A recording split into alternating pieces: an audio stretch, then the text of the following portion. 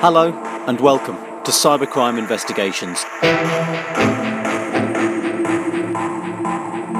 The Billion Dollar Bank Heist with Jeff White and Glenn Goodman.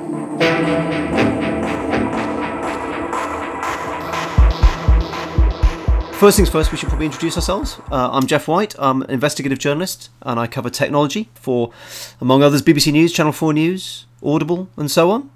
And I'm Glenn Goodman and I am a cryptocurrency expert, particularly cryptocurrency trading, which I also cover for the BBC and those various other places. The ones I mentioned as well, yes. I don't remember what they were, but I probably do them too, and I'm the author of The Crypto Trader.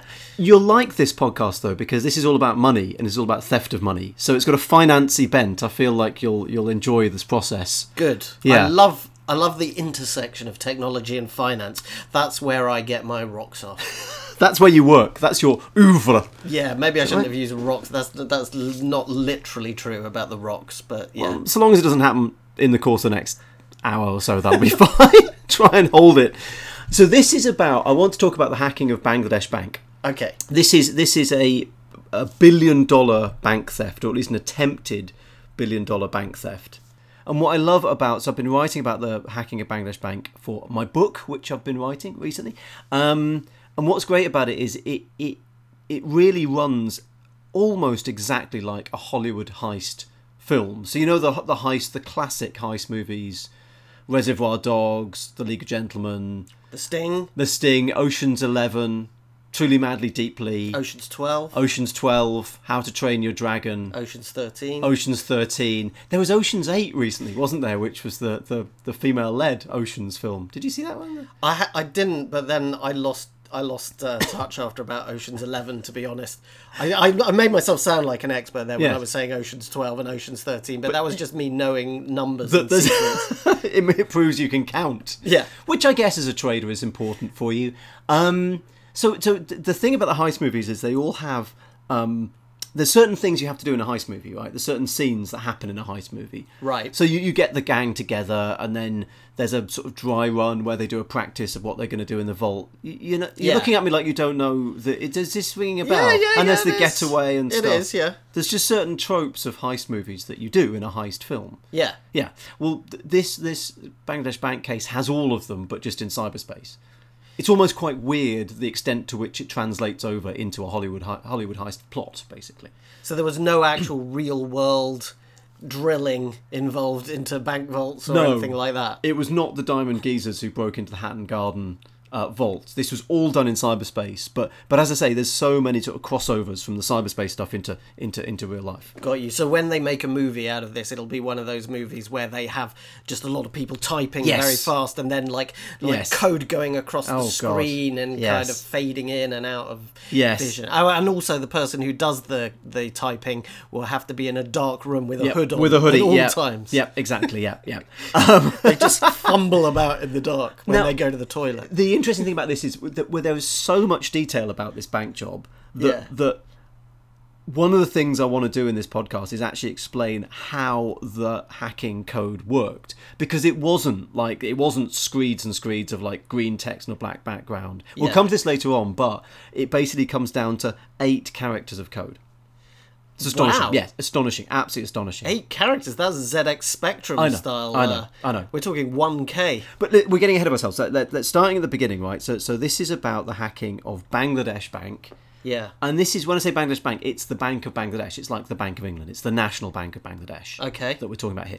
So clearly, Bangladesh, a country that's got problems every now and again, environmental problems. It's not a very wealthy country, Bangladesh. And so the Bangladesh Bank is a hugely important... Are you showing your privilege there? To a certain extent. No, I'm just stating facts about Bangladesh. So this has... You can never be too careful these days. Well, exactly, yeah. So, but Bangladesh Bank... The important thing to know about this is that Bangladesh Bank doesn't just have money in Bangladesh. Yeah. So I didn't realise this, you probably being a finance buff know about this, but the National Bank of Bangladesh has accounts at other banks in other countries. Yes. They have $1 billion, Bangladesh Bank, in an account in New York, in the New York Federal Reserve Bank, so the famous New York Fed.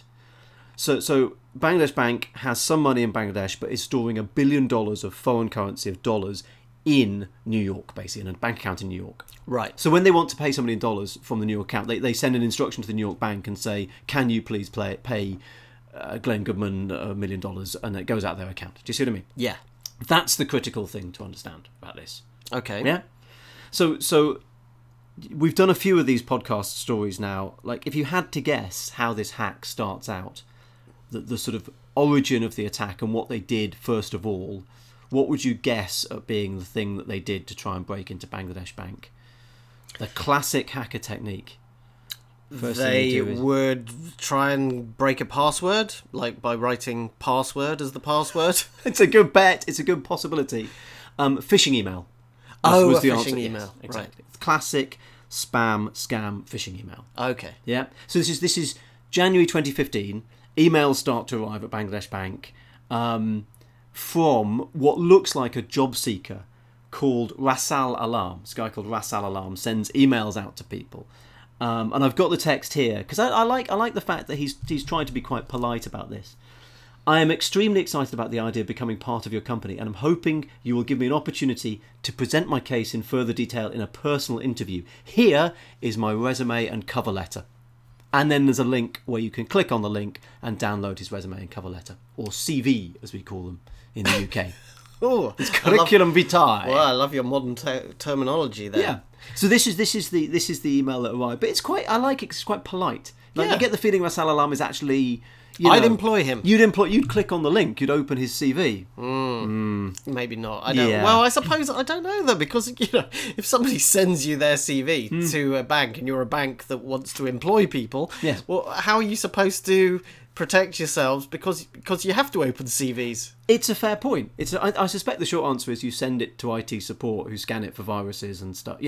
When you do that with every single email that ever arrives from a job seeker, that must be like hundreds a day, probably. That is a good question. There are things that filter them as they come through, so there's software that can basically look at all the attachments that come through. Exactly, which is why, as the person receiving the email, you would assume that the Bank of Bangladesh's very strong firewalls and everything would have dealt with any potential threat. By the time it gets to you, you would assume that this is a bona fide CV. That's got through the systems and is, That's it. See, this is the problem. I mean, in companies, I suspect, I've been employed in companies, and I'll be honest with you, even as somebody who covers cybersecurity, when I look at emails, there is this thought in the back of my head that says, well, somebody will have scanned this, or somebody will make sure it's safe, or if it all goes wrong, somebody will clean up the mess afterwards. I just feel like that thing employees have of, this is somebody else's problem, I'm going to click on this. Exactly. And see what happens. Well, look, email filters are very, very strong these days. I should know because my business is the world of crypto trading. You try sending anybody an email with the heading crypto trading, blah, blah, blah, and it immediately gets picked up by every spam filter in the world. Yeah, that's why I've never replied, by the way, to any of your emails. Oh, I thought that was just you and your personality. Didn't get any of them. So anyway, so the emails arrive at Bangladesh Bank. Clearly, somebody at Bangladesh Bank opens this email up, downloads the CV, and at that point, their computer gets infected. Yeah. And what I find interesting about this is woohoo! They've hacked the bank, but there's a number of problems here for the hackers. Right? Number one is, what if the person who's answered the email? Well, they probably work in HR, don't they? If you're emailing CVs to them and they're opening CVs, that could be somebody who works in HR. Yeah. They don't necessarily have access to the money, do they? It's not like they're the ones sitting, next to the vault and managing the money. So if you've hacked into somebody, well done, you've hacked into their computer, but you've got to move across the Bangladesh Bank's networks to get to where the money is, to get to where you can control the money, right? Right. The other thing you've got to do is, what if that person switches their computer on and off and the virus gets wiped or something like that? You've got to, as a hacker, you've got to A, make sure once you're in, you stay in. You've got a constant access. Yeah. And B, you've got to make sure from that person's computer you can move from computer to computer. I mean, I ain't no expert on hacking, but surely they must be able to have a program where once you're on one person's computer, then you have access to the rest of the network. Exactly so. And they had three things. They had a thing called MacTruck, which was a piece of software that gave them persistent access, as I understand it, to Bangladesh Bank. So that basically it means that from that moment on, you're constantly into that person's computer. You've got a back door straight into it. Okay. A thing called Nest Egg, which means that even if the person switches off their computer or stops things, it's constantly running this piece of software. Yeah. And the other one was Sierra Charlie, which is the thing that goes from that person's computer that you've hacked and looks at all of the other people's computers that are connected to it. So you try and, what do they call it? Pivot, that's the word. Pivot through the network. Right. Yeah? So I go from your computer, you're not very interesting, but you're connected to a guy who's an administrator and he's got passwords. This is what they did. They basically spread throughout Bangladesh Bank's networks. Yeah. Yes. I kind of understand this from the computer game I like to play, Hacker. Yes, which you've mentioned before. Yes. Yeah. Which is, it's kind of that kind of thing. You just have your various little apps and you click on different ones to achieve different goals. Exactly so. And that's what they did. So they end up at the point where from this person's computer they can get from computer to computer to computer. And what they're looking for is basically the sort of door to the vault. Like, how do I actually get in? How do I steal? Because they know there's money in Bangladesh Bank. They just have to work out how they can get to it and actually start transferring it out. Yeah. And the key to this was they needed to get to a thing called the SWIFT system.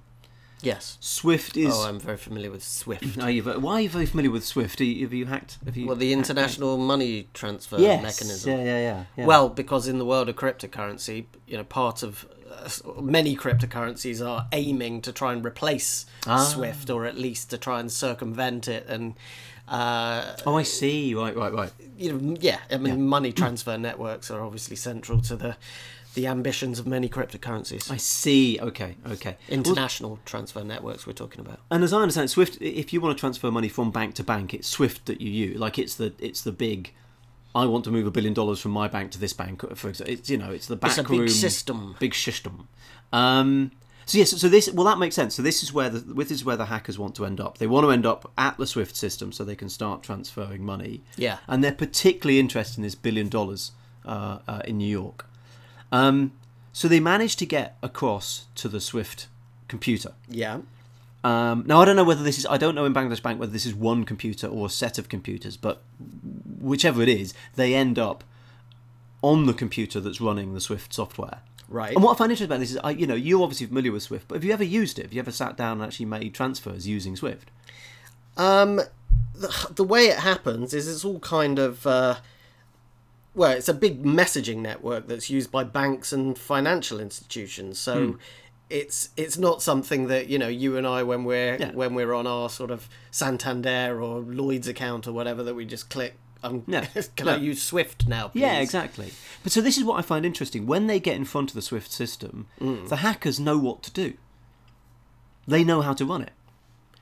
It was described to me, so one of the researchers I spoke to said it was like they were sitting in the bank as a teller making transfers using SWIFT.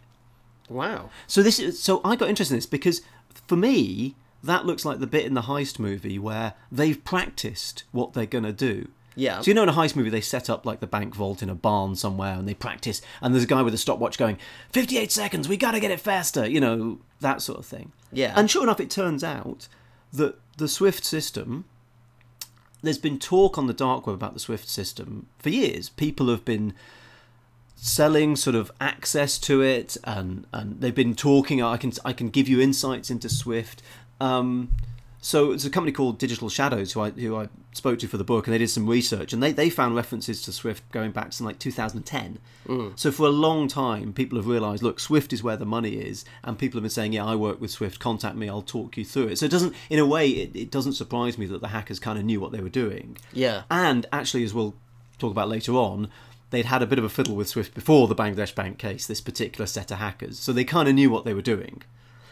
And this is the fascinating bit. So you talked about, like, in the movies when the code happens and they write the code, and it's always like a black screen with just green, like masses of green text going up it. Yes. And there's, I don't know about you know this, but online there's loads of people who look at movies and they freeze frame the code and try and work out what code they were using. And there were teardowns of like, that was complete rubbish. They were just, downloading music files from the internet and the code didn't mean anything. That's true. That's why people were praising, I seem to remember a series, Mr. Robot. Mr. Robot, yeah. Because the code was actually, people had looked and freeze framed and checked that the code was real and bona fide. Yeah. So what's interesting is they're going to break it. What they want to do is they want to break into SWIFT and they want to be able to sort of, manipulate it. Yeah. So they look at the SWIFT code there's a little bit of Swift code. It's like 8 lines of code. Yeah. And at the top, it starts with a thing. It's a credentials check. It basically says, have you passed the credentials check? So it's like, are you logging in from the right computer, for example, if you use the right password? It's a sort of if you've passed the checks. And if you fail the check, there's another line of code that says, if you fail the check, go to line X. And line X says, you failed the checks, we're booting you out, basically. Right. So it's a very simple piece of code that says, have you passed the tests? If no, go to this line. And that line says, you failed the tests, boot you out. Okay. So what they did was they changed 8 characters in those lines of code. So instead of checking whether you'd passed the tests or not, it said, skip this line, skip this line. So instead of doing the credentials check, instead of working out whether you were correct to be using the Swift system, that piece of code just got skipped out. It's literally like, skip this one. Wow, so instead of 8 characters. Instead of spending a lot of time trying to find ways to get around the authentication methods, instead they just deleted it out. So you don't have to do that at all. Absolutely. So then they were able to use Swift, I assume, to send messages from one bank to another across the world. Exactly right. And enable money transfer that way. Exactly right. Because the assumption on the part of the banks who are receiving the Swift messages is that those Swift messages have been sent by somebody who's authorised to do them. So the messages are coming from within Bangladesh Bank to make the transfers. So as far as people like the New York Fed are concerned, it's like, well, we've got a message from Bangladesh Bank. They're not necessarily checking, because as far as they're concerned, that's Bangladesh Bank's job to do. Right. Yeah. So I just find this absolutely remarkable. It's like 8 characters swung open the door to the bank vault. Absolutely incredible. I mean, this is the problem with humans, isn't it, when it comes down to it? Because we rely so entirely on technology now for pretty much every aspect of our lives. We all know that. Well, we never really think about it, but if all networks were to go down, suddenly we'd have no electricity, no water, no anything. We'd die within minutes. Exactly. And but ultimately, it all rests upon human ingenuity. And if the human that programs that particular part of the SWIFT system at the Bank of Bangladesh, if that human being hasn't thought through every single possibility of how someone could circumvent it, and then someone finds a way, then that's it. You're done. And what's really frightening about this is SWIFT is a sort of classic example of this. Oh, by the way, I should say, there's nothing necessarily wrong with the SWIFT software. It's not that Swift was necessarily badly built. Right. Swift sort of after these attacks said, well, look, our software was all right. It's you and how you implement it that's the issue. Sure. Okay. And actually, Swift have done some things to make it more secure in the wake of all of this. So they blamed Bangladesh effectively. Well, is that Swift privilege they're showing there? To a certain extent, what's amazing about Swift is it's one example of where there were just bits of technology where no one sort of thought that should be secure, or that if it's not secure it would have problems. So there's this thing called the SS7 networks. If you want to send messages internationally from phone to phone, yes, internally in the UK, we have our telecoms network set up and everything. If you want to send them internationally, there's a network that moves messages from phone to phone internationally. It wrangles messages from country to country. Yeah. At one stage, nobody sort of thought that needed securing, so it was completely unsecured. Right. So hackers realised this, and they realised that you could use that SS7 bit to track people's phones, send them fake messages, tap into their voicemail. It's astonishing, absolutely astonishing. And there were people on the dark web selling access to this. And it wasn't that they had found a security hole, it's the fact there wasn't really any security around it, because nobody had sort of thought that this was a bit that needed protecting.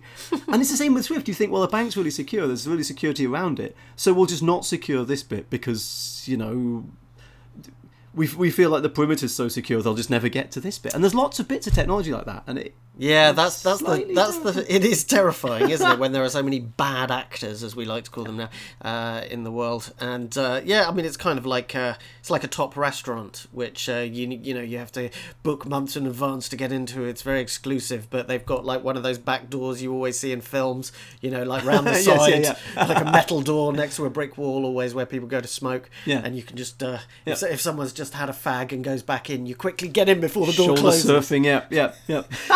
Kind of it's worrying that kind of thing can happen within, potentially to any network. And I guess that's why so many people are paranoid about Chinese interference, for example, in telecoms networks. I remember I interviewed Boris Johnson many years ago when he was mayor of London about his plans to allow a Chinese telecommunications firm to possibly build some of the infrastructure for, I think it was Transport for London, if I remember correctly. And I was saying, is this Mr. Boris such a fantastic idea? And he was I'm sure it'll be fine. Oh. But if I might be paraphrasing there. I can't remember exactly what he said. But here's the thing: if you don't buy that stuff from China, could you buy it? Who else is selling it? Could you buy it from the US? And if you buy it from the US, well, isn't the issue there that the US then potentially has a backdoor in, or if you buy it from Israel or Sweden, who do we trust in the world to have a backdoor? Surely Sweden. Stuff? Surely you could. Everyone trusts Sweden. Sweden would be it's funny how we all trust Sweden. Isn't it? We all assume everybody in Sweden is just like moral. They're all good people. Yeah. Anyway, so listen, getting back to the plot with Bangladesh Bank. Are we getting away from Sweden now? We are. We're getting back to Bangladesh. So they've lined up the transaction. They've got into the SWIFT system. They've got to the point where they can make instructions to send money out of Bangladesh bank's accounts. Yeah. The issue they had was there was a printer in the office in Bangladesh Bank. Yeah. An HP LaserJet 400 series, just to be honest. Okay. To be clear about this.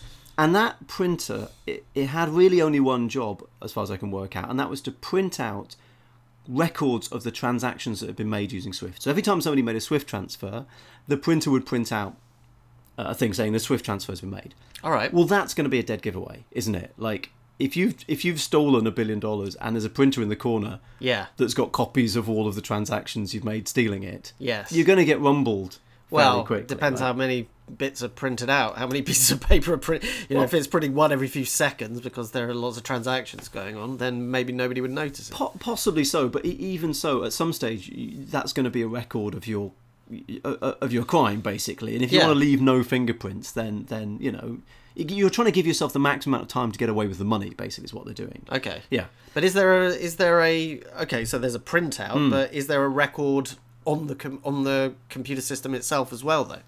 Yes, but their worry was that they could disguise the transactions they made as legitimate transactions. Right. So we'll come on to this a bit later, but a bank employee looking through the SWIFT transactions might not have noticed because they would be disguised as legitimate transactions. Okay. But looking at the printouts immediately alerts you in a very physical way, is the problem, to the fact that these have been made. Anyway, long story short, they hacked into the printer. Okay. And they changed the printer settings so that it just printed out blank pages. Wow. So when the Bangladesh Bank employees came in... These people were taking their job very seriously. The hackers? Yeah.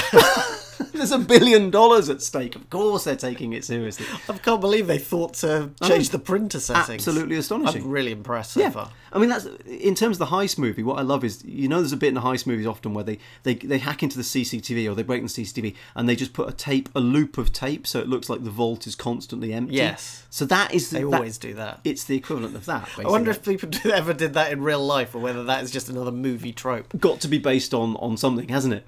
So anyway, so the printer's disabled. They've got access to the SWIFT system. Sorry, I'm just remembering how in every single film they always find that there's a problem at the point when somebody's just like out the corner of their eye seeing the tape and they see the glitch where it rewinds to the beginning. They're like, wait a second, hey, wait, zoom in on that, magnify it.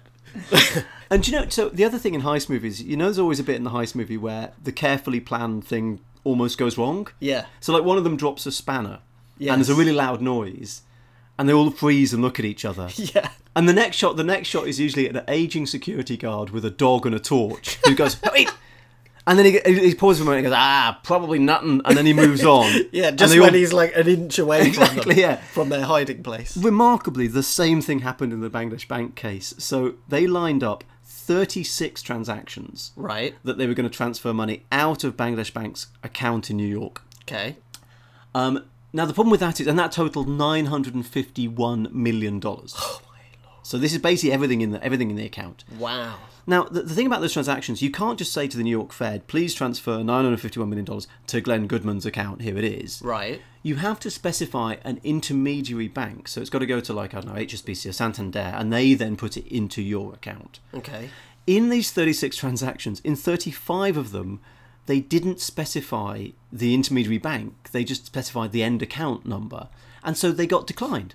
The New York Fed declined about 35 of the transactions, saying you haven't. So they had to redo them all and put them through again. Oh, you can imagine the hackers. Oh my god, they've all been declined. Quick, put them through again. And with that, the money starts moving out of the New York Fed. They start actioning the transactions, and at that point, $951 million is on its way out of the account. Wow! And it's on its way. Yeah, where to? The Philippines. Why the Philippines? I thought that in that silence there should have been some Philippines music. Edit that on later. Philippines music. If this was a film, that's when you'd cut to you would. The Philippines. A sort of iconic thing of the Philippines. Maybe a tuk-tuk or something. Yeah. Well, what I'll do is I'll edit that on and we'll come on to the next episode. Sounds good. Yes, good. In the next episode, we head to the Philippines to find out just how you go about laundering tens of millions of dollars. The answer lies in Manila's swish and swanky casino scene.